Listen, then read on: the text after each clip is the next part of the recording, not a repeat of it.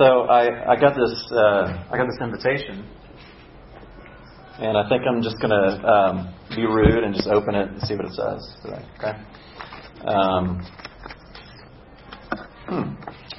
So let's see here. All right. You and your family are cordially invited to the first birthday of our daughter, Priscilla. Nice biblical name, okay.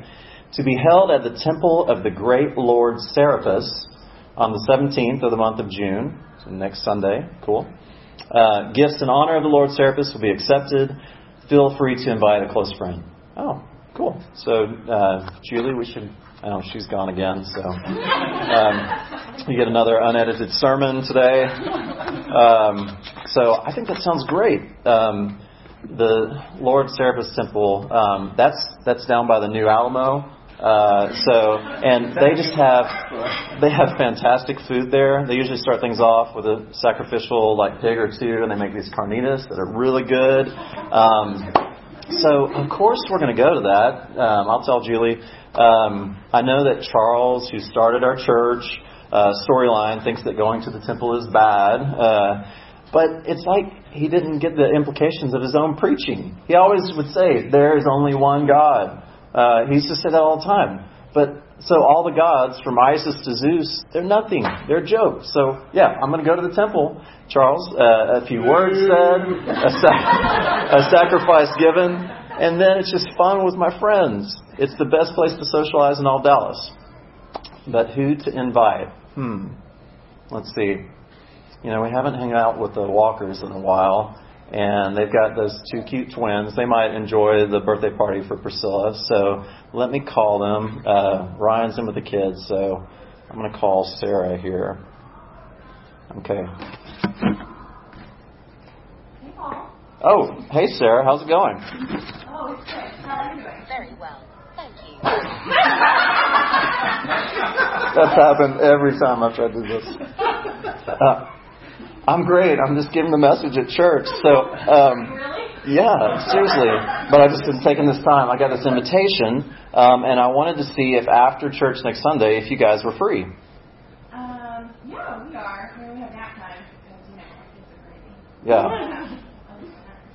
Okay, good. So I have an open invite to Lord Serapis Temple, the place with the really good carnitas, and it's got some of those fruity drinks that Ryan would really like. So I would really like to invite you guys to come. Yeah, Ryan really does like the fruity drink. But you realize that's at a temple, right? Yeah, of course. It's at a temple, Sarah. But here's the thing. So, over this last year, so many of us have just grown in our faith and our understanding. It's like we're just in a new place. So I know we used to be really touchy about that sort of thing, stay away from the temples and all that. But we know there are no real gods and goddesses. It's all fake. So it's time for us to grow up in our spirituality and it set us free from all that used to bog us down. We can't worry about all that stuff anymore, Sarah. We're going to, eating at the temple is no big deal. Well, I see what you're saying, and I'm sure you're probably right, but every time I go by the temple, it's like I can feel my old life calling to me, because the gods are such a big part of my life. I look to them for everything, but never found in them what I found in Jesus. Don't you feel like going to the temple of Lord Serapis would be like cheating on the Lord Jesus? But Sarah, here's the thing. There is no such thing as the Lord Serapis. All that we used to do at the temples, all the sacrifices, all the prayers, now we know the truth. So we've progressed beyond all that silliness. So you guys just need to be a little bit more flexible. Come join us. It'll be really good for you. Yeah, but what? Charles hears that we're going back to the temple. Oh, Charles again. So, first of all, Charles has been gone up to Chicago with all his other churches, so I don't think we have to worry about him hearing about this. But second, I saw him eat food that was sacrificed to Athena, I think, when we were at the Ballards last year at that party. So he can't even follow his own commands when it comes to this stuff. He contradicts himself. And he's the one that taught us that we're free in Christ. So he just hasn't come to grips with all the implications of that yet. He grew up really conservative after all. Chicago is really far away. It's just so confusing. Everything is so different now, and I'm not always sure what I'm supposed to do anymore. I do want to grow in my faith and freedom in Christ, though. So I'll talk to Ryan, and we'll come with you guys. Thanks, Paul. Oh, no worries, Sarah. I know this is hard. It's been hard, but when you guys finally grasp the deep insights of this new life in Christ, you won't feel any of these conflicting thoughts anymore, I promise. And I know you guys respect Charles and all, and that's fine, and he started things for us. But that was the beginning. Like, we're going places, we're growing, and you'll get there too. So, anyway, I look forward to seeing you next Sunday. I'm glad you're coming. Okay, thanks, Paul. All right, bye, Sarah. Bye. Okay, well done, Sarah. That was fun. I was researching 1 Corinthians 8, and I came across a first century manuscript where someone was inviting somebody to their 1-year-old's birthday party at the temple of Lord Serapis, which is not by the New Alamo. It's actually ancient Corinth. But that was insightful to me, so I thought I'd play that up a little bit. We have been working through the letter of 1 Corinthians since Easter and thinking about, so what is new life in Jesus that comes through the resurrection? What does that mean when it breaks into a community and it starts to hit up against old ways of thought, old ways of living? It starts to kind of turn things upside down, and there's conflict that comes about. And so what does that look like? And so we're about halfway through with the letter now, so that you may be pleased or excited about that. I don't know. But I wanted to give us a little bit of context for where we're at today based on where we've been. So let me see who's got the best memory, even if maybe you were teaching that day. But in the early chapters of Corinthians, what were some of the highlights? What were some of the things that Paul was writing to them about? Sex, yes. That was last week. I'm glad you were paying attention last week. I missed that one? Yeah. It was recorded. All right. So there's been some hot button topics like sex, and then what are some of the earlier chapters? Yeah. Divisions in the church. Yeah. They're following Paul, and this one's following Apollos, and this group is following Cephas. So, yeah. Kicking people out of the church. Kicking people out of the church. I had that week. That was fun. Yeah, so that's good. So, and behind all of these things that Paul's been writing to them has been this emphasis on spiritual wisdom, which is the Greek word for gnosis. So, the Greek word is gnosis for spiritual wisdom. Reverse that, yeah. And so what's happened is, just as part of normal religious culture in that time, people were after this kind of enlightened spiritual wisdom that they called gnosis. One of the words for wisdom or knowledge is gnosis back then. But it's a special type of knowledge. It's like, I want to be part of this group here, and I go through all my initiation process, and I finally get in, and then they tell me their secrets. And that changes my life. Knowing the secrets, knowing the cool thoughts, the spiritual thoughts, is what's going to change my life and help me live the kind of life I want and get to the places I want to go, both in this life and the next. And so it's all about these great spiritual ideas, and they called it gnosis. And Paul's been saying, you've been after this gnosis, but instead of that helping you, it's actually been hurting the way that you treat each other. You're missing some things here with your great spiritual knowledge. So that's going to come up a lot in chapter 8 too, and I wanted to kind of give us some context for that. Also, the first couple chapters were about things that he had heard about, and as people visited him away from Corinth, and he was like, so I hear this has been going on. Okay, let's talk about that for a little while. And then, starting last week, he received a letter from them. And so at the beginning of chapter 7, he says, so about some of the things you wrote about in your letter. Now, we have to read between the lines a little bit to understand that this was probably not just like a sweet letter where they wrote to him and said, Dear Paul, our great leader and apostle, we just really want your help with some things. And they list out these questions. This was probably more of a challenging letter saying, you know what, we figured this out, and this is what we're going to do. I know it's different than what you taught, so what do you think about that kind of thing? More of a challenge than it is just an open, humble curiosity. So that's part of what's going on with these different questions that they're bringing up. And from 2 weeks ago when Ted taught, last week when Charles taught, there's been a sense of like he's taking their letter, he's taking their slogans and their phrases, and he's interacting with them. So we're going to be in that too. So without further ado, let's jump into chapter 8. You can either open your Bibles and turn to it. We'll have it up on the screen as well. It's a short chapter, so I'm just going to work through it fairly quickly. And so when we think about a topic like food sacrificed to idols, we might be tempted to be like, that has no relevance to my life. This is not something that I'm not really going to go to the Temple of Serapis when I go to a movie later today at the Alamo. It's not something that feels like it's relevant or that it connects. But our prayer is when God speaks, whether it's in creation or it's in Scripture or whatever, it doesn't just stop in one moment.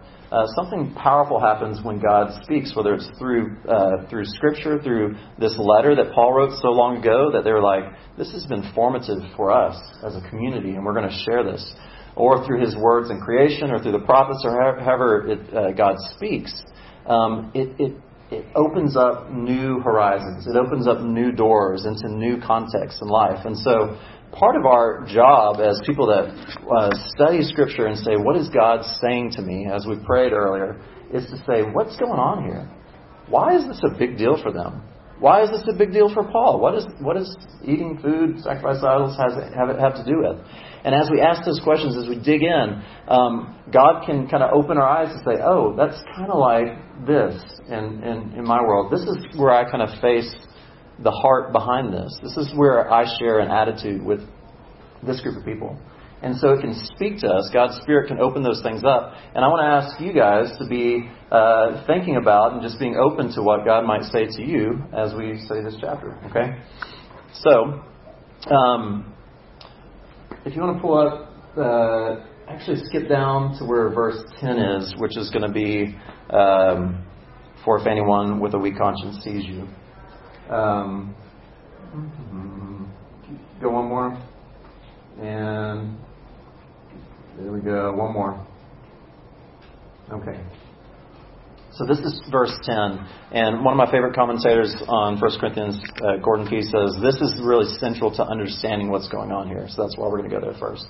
And really chapters 8, 9, and 10 are all wrapped into this particular issue. So we're not going to be able to talk about all those other chapters, but it's all tied together.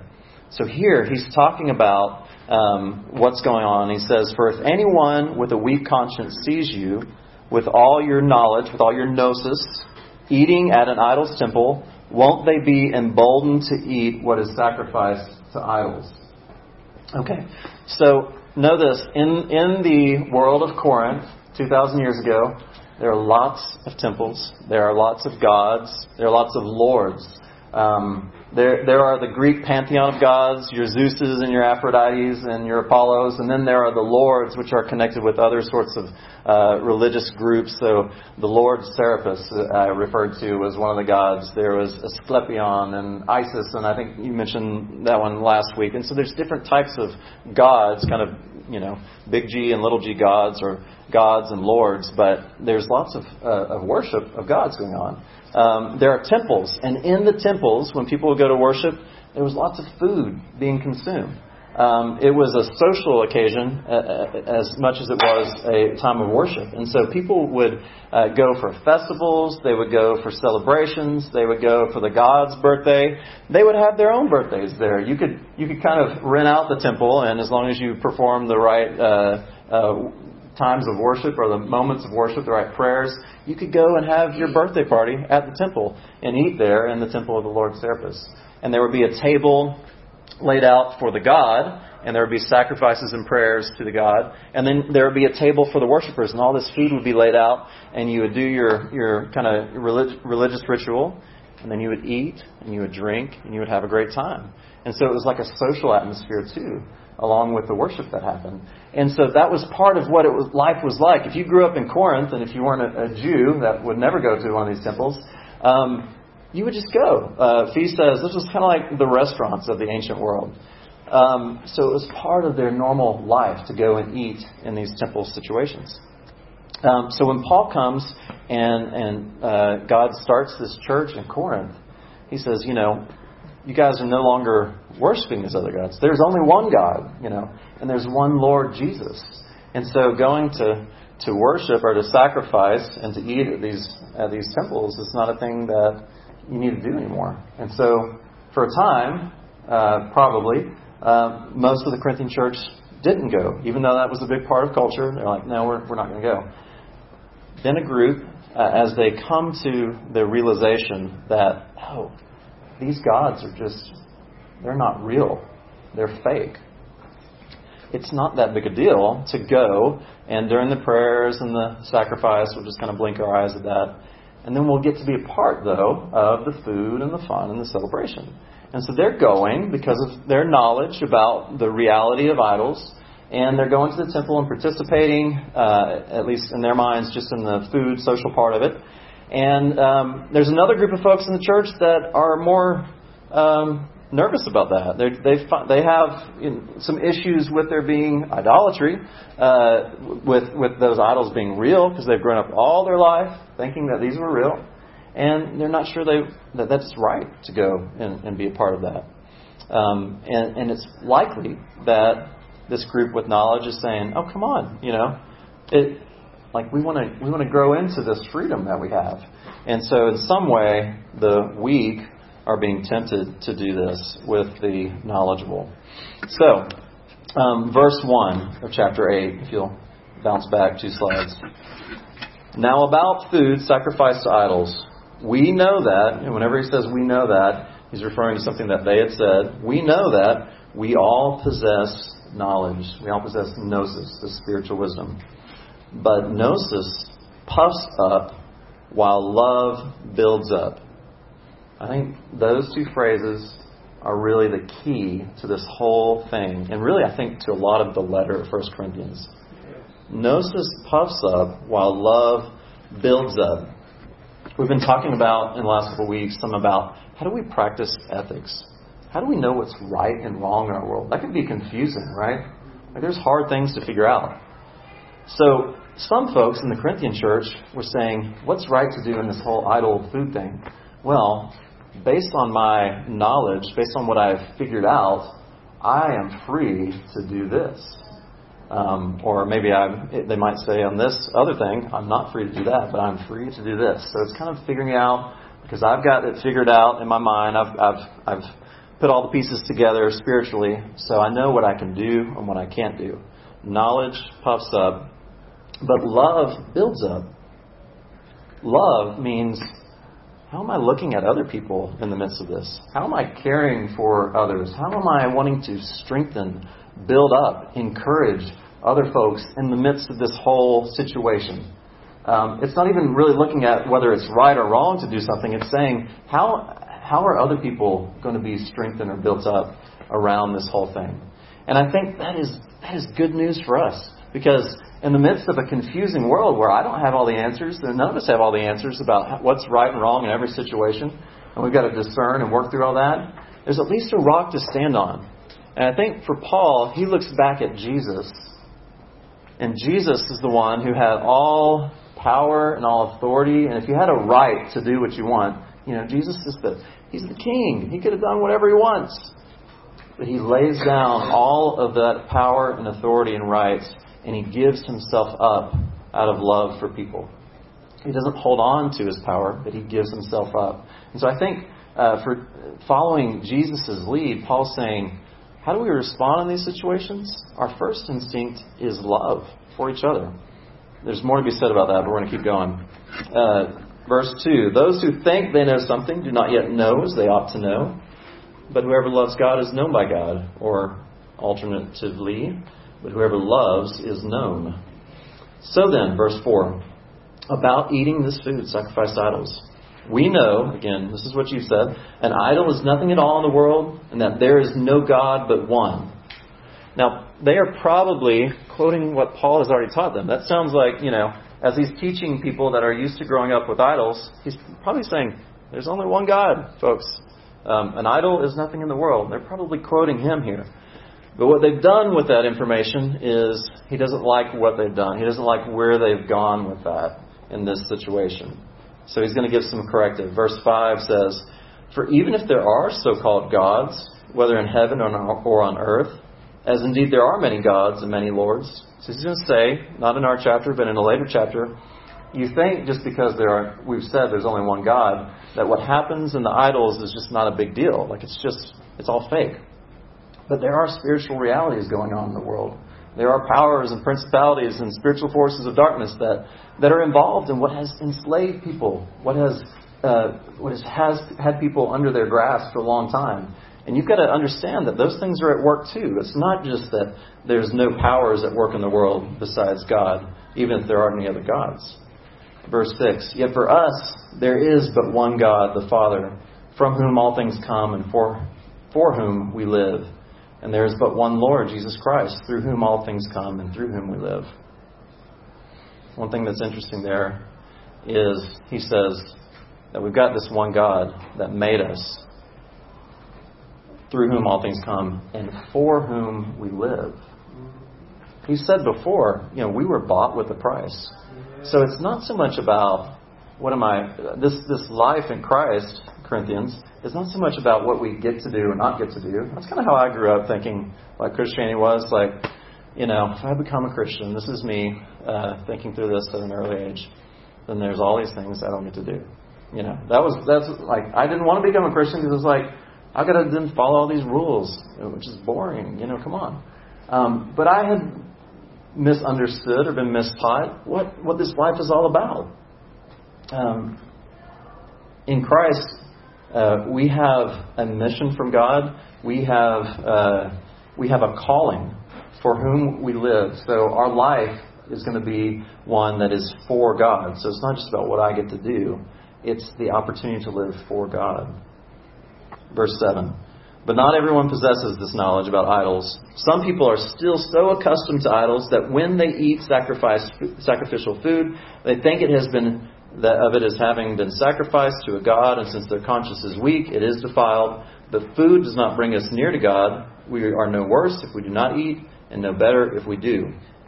And there's some debate over whether verse 8 is Paul speaking his thoughts or whether that's him quoting them again, saying, "But food does not bring us near to God. We're no worse if we didn't." But he probably would have agreed with that anyway, so it's kind of irrelevant.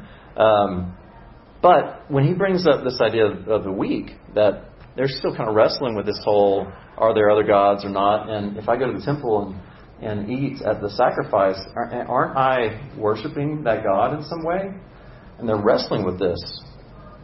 Now, it's important to realize that when Paul calls these folks weak, yes, he does want them to grow in their theology. He doesn't want them to think that there are all these gods that are the same as Jesus and Father God. But he also is doing this as a rhetorical strategy. Like, he's calling them weak so that this faction of people that think that they are knowledgeable and puffed up is going to be like, yeah, they're the weak, we're the knowledgeable ones. Because then he's going to bring it around and really challenge them in just a moment. So don't hear in Paul kind of this designating this group as weak, and that is all we take from that. Really, Paul is wrapping in this group that thinks that they're strong and knowledgeable. So verse 9. "Be careful, however, that the exercise of your rights does not become a stumbling block to the weak." And some versions say the exercise of your rights. Other versions say this liberty of yours, this freedom of yours. So it's got a little bit of a sarcastic edge to it, which I think Paul is definitely sarcastic in parts. So be careful that this liberty of yours that you found with your great knowledge doesn't cause a stumbling block to the weak.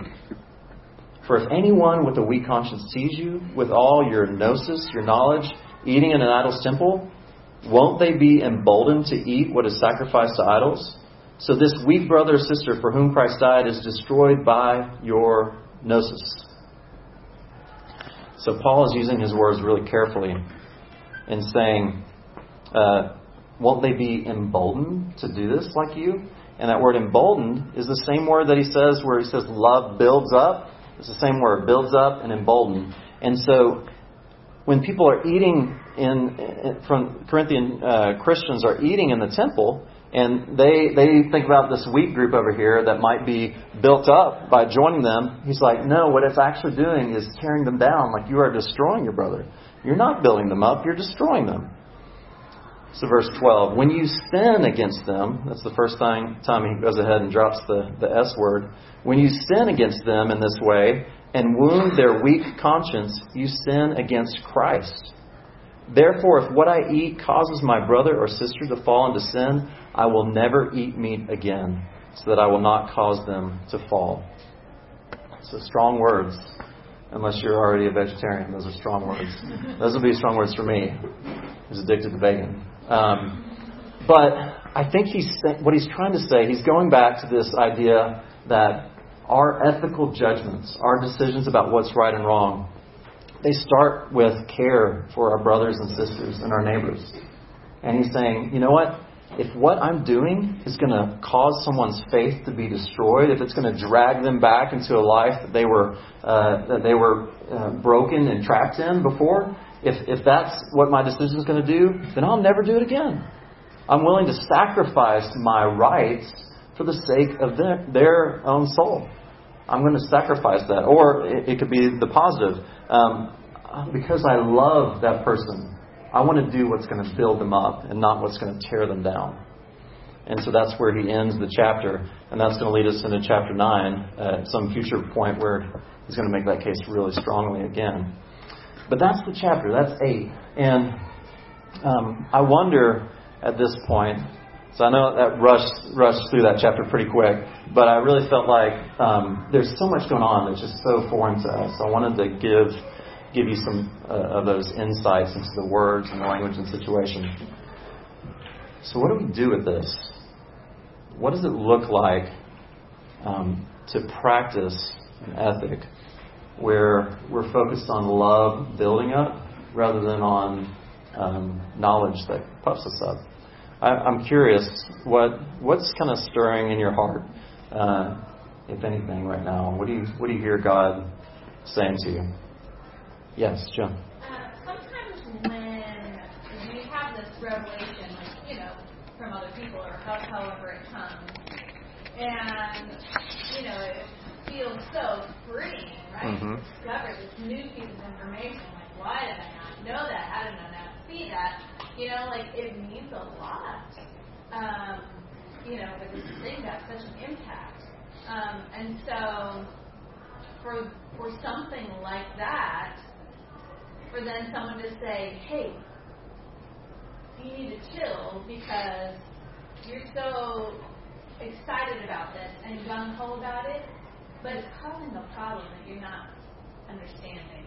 I mean, it would be hard to swallow your pride and dial it back on behalf of other people. Yeah, because it's exciting. I mean, and it's hard again for us to think, like, yeah, idols aren't real, big deal. But this is the world that they're in, and for them to come to this realization, idols aren't, like, the gods are not real compared to Yahweh God. That's huge, and it's exciting, and it is, and Paul taught them that, and he wanted them to be excited about that. But what do you do with that? Yeah, and it's not easy. Other things? Yes, sir. First, I have a question. Who do you think you are? That's the first question. That was from earlier. So okay. Are you back from Chicago?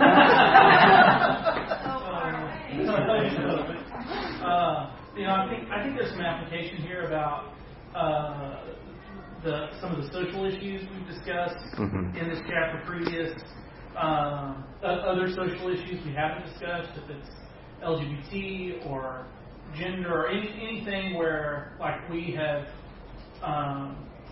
there are polarities.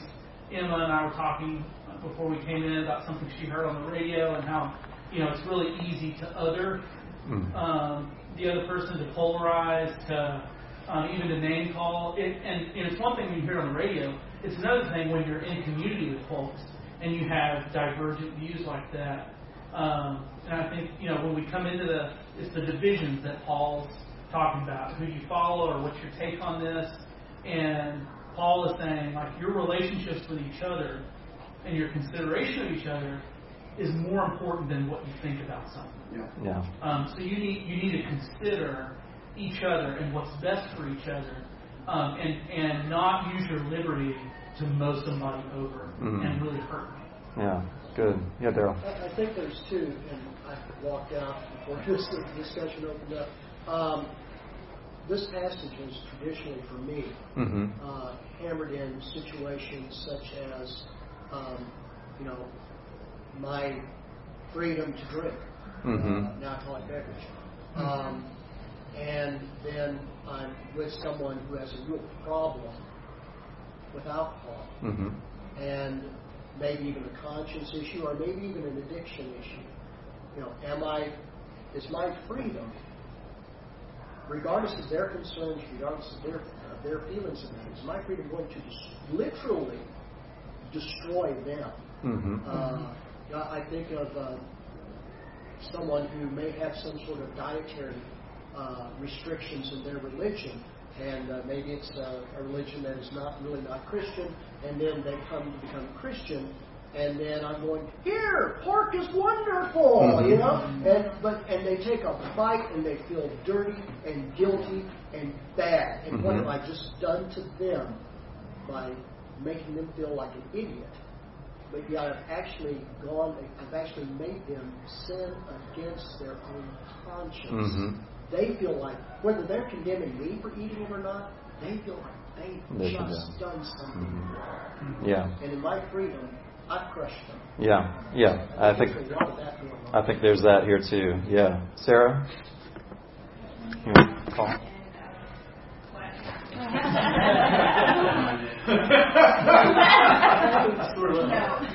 When you were talking at the end, I just kept thinking about gun control, because I feel like that goes around in my head, like issues where we have, you protect your family, God wants you to protect your family, because we're supposed to live peacefully, and if we're insisting on, I know churches are insisting on biblical basis of gun rights and gun ownership, and it's like we're hurting people by making that cause the church to like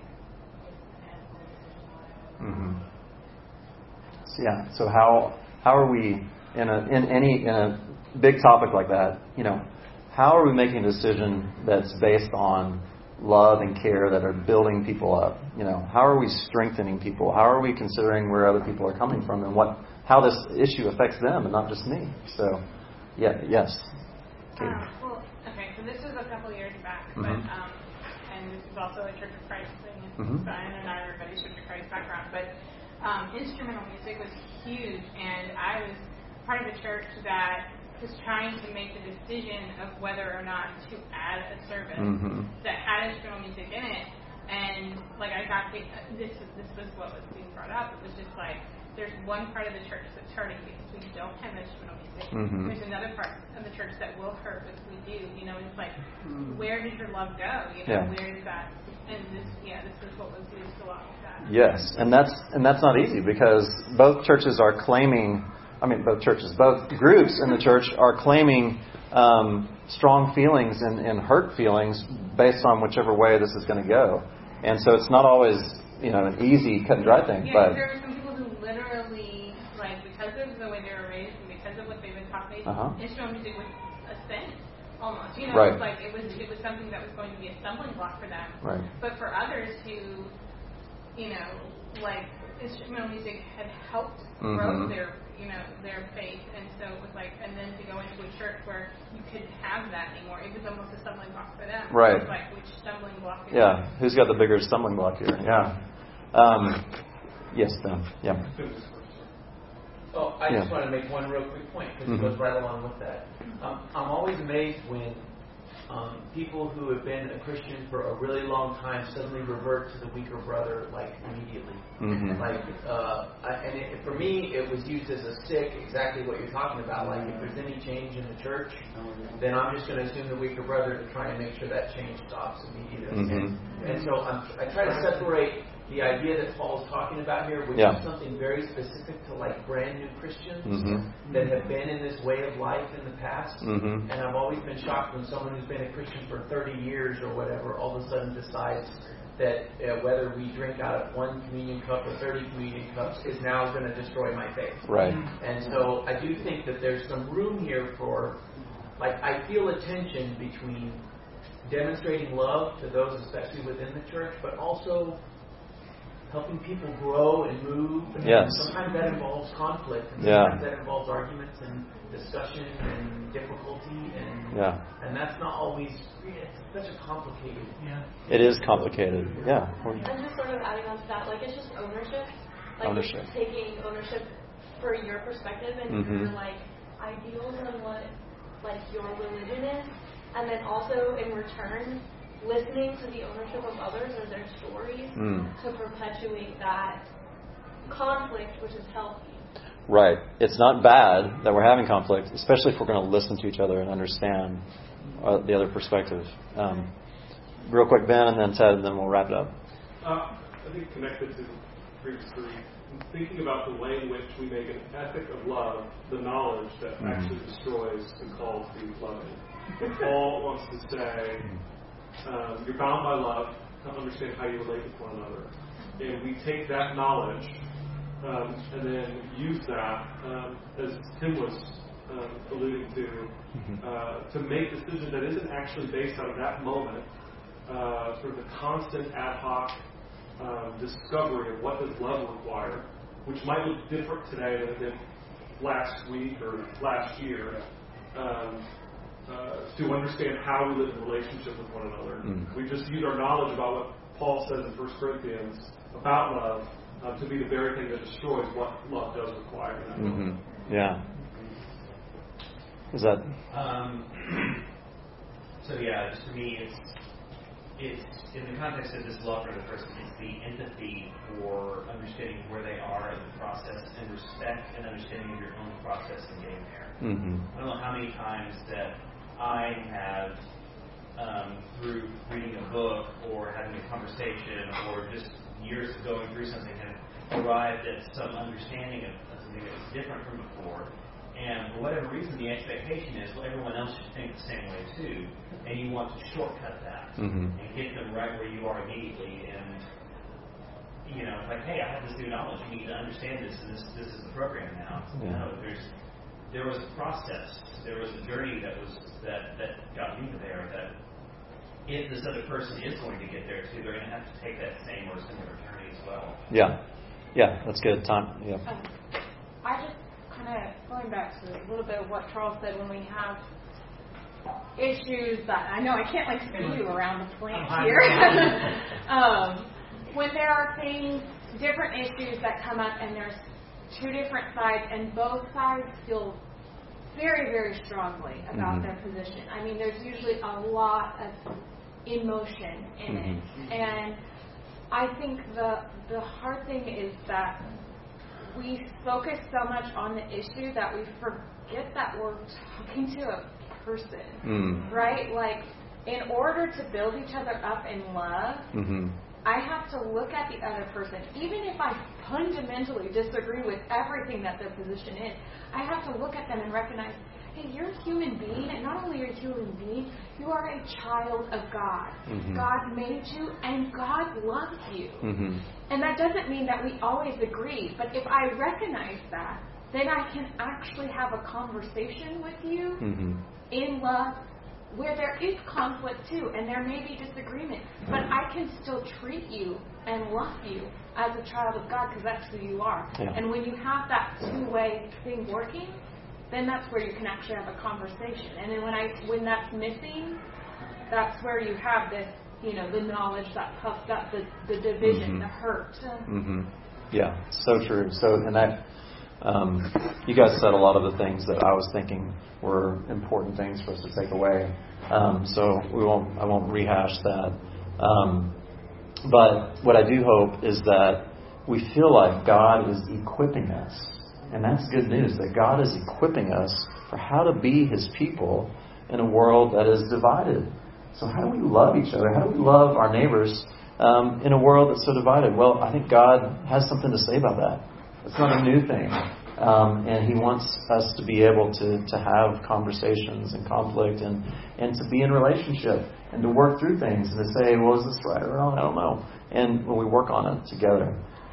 So it's good news. We are not alone.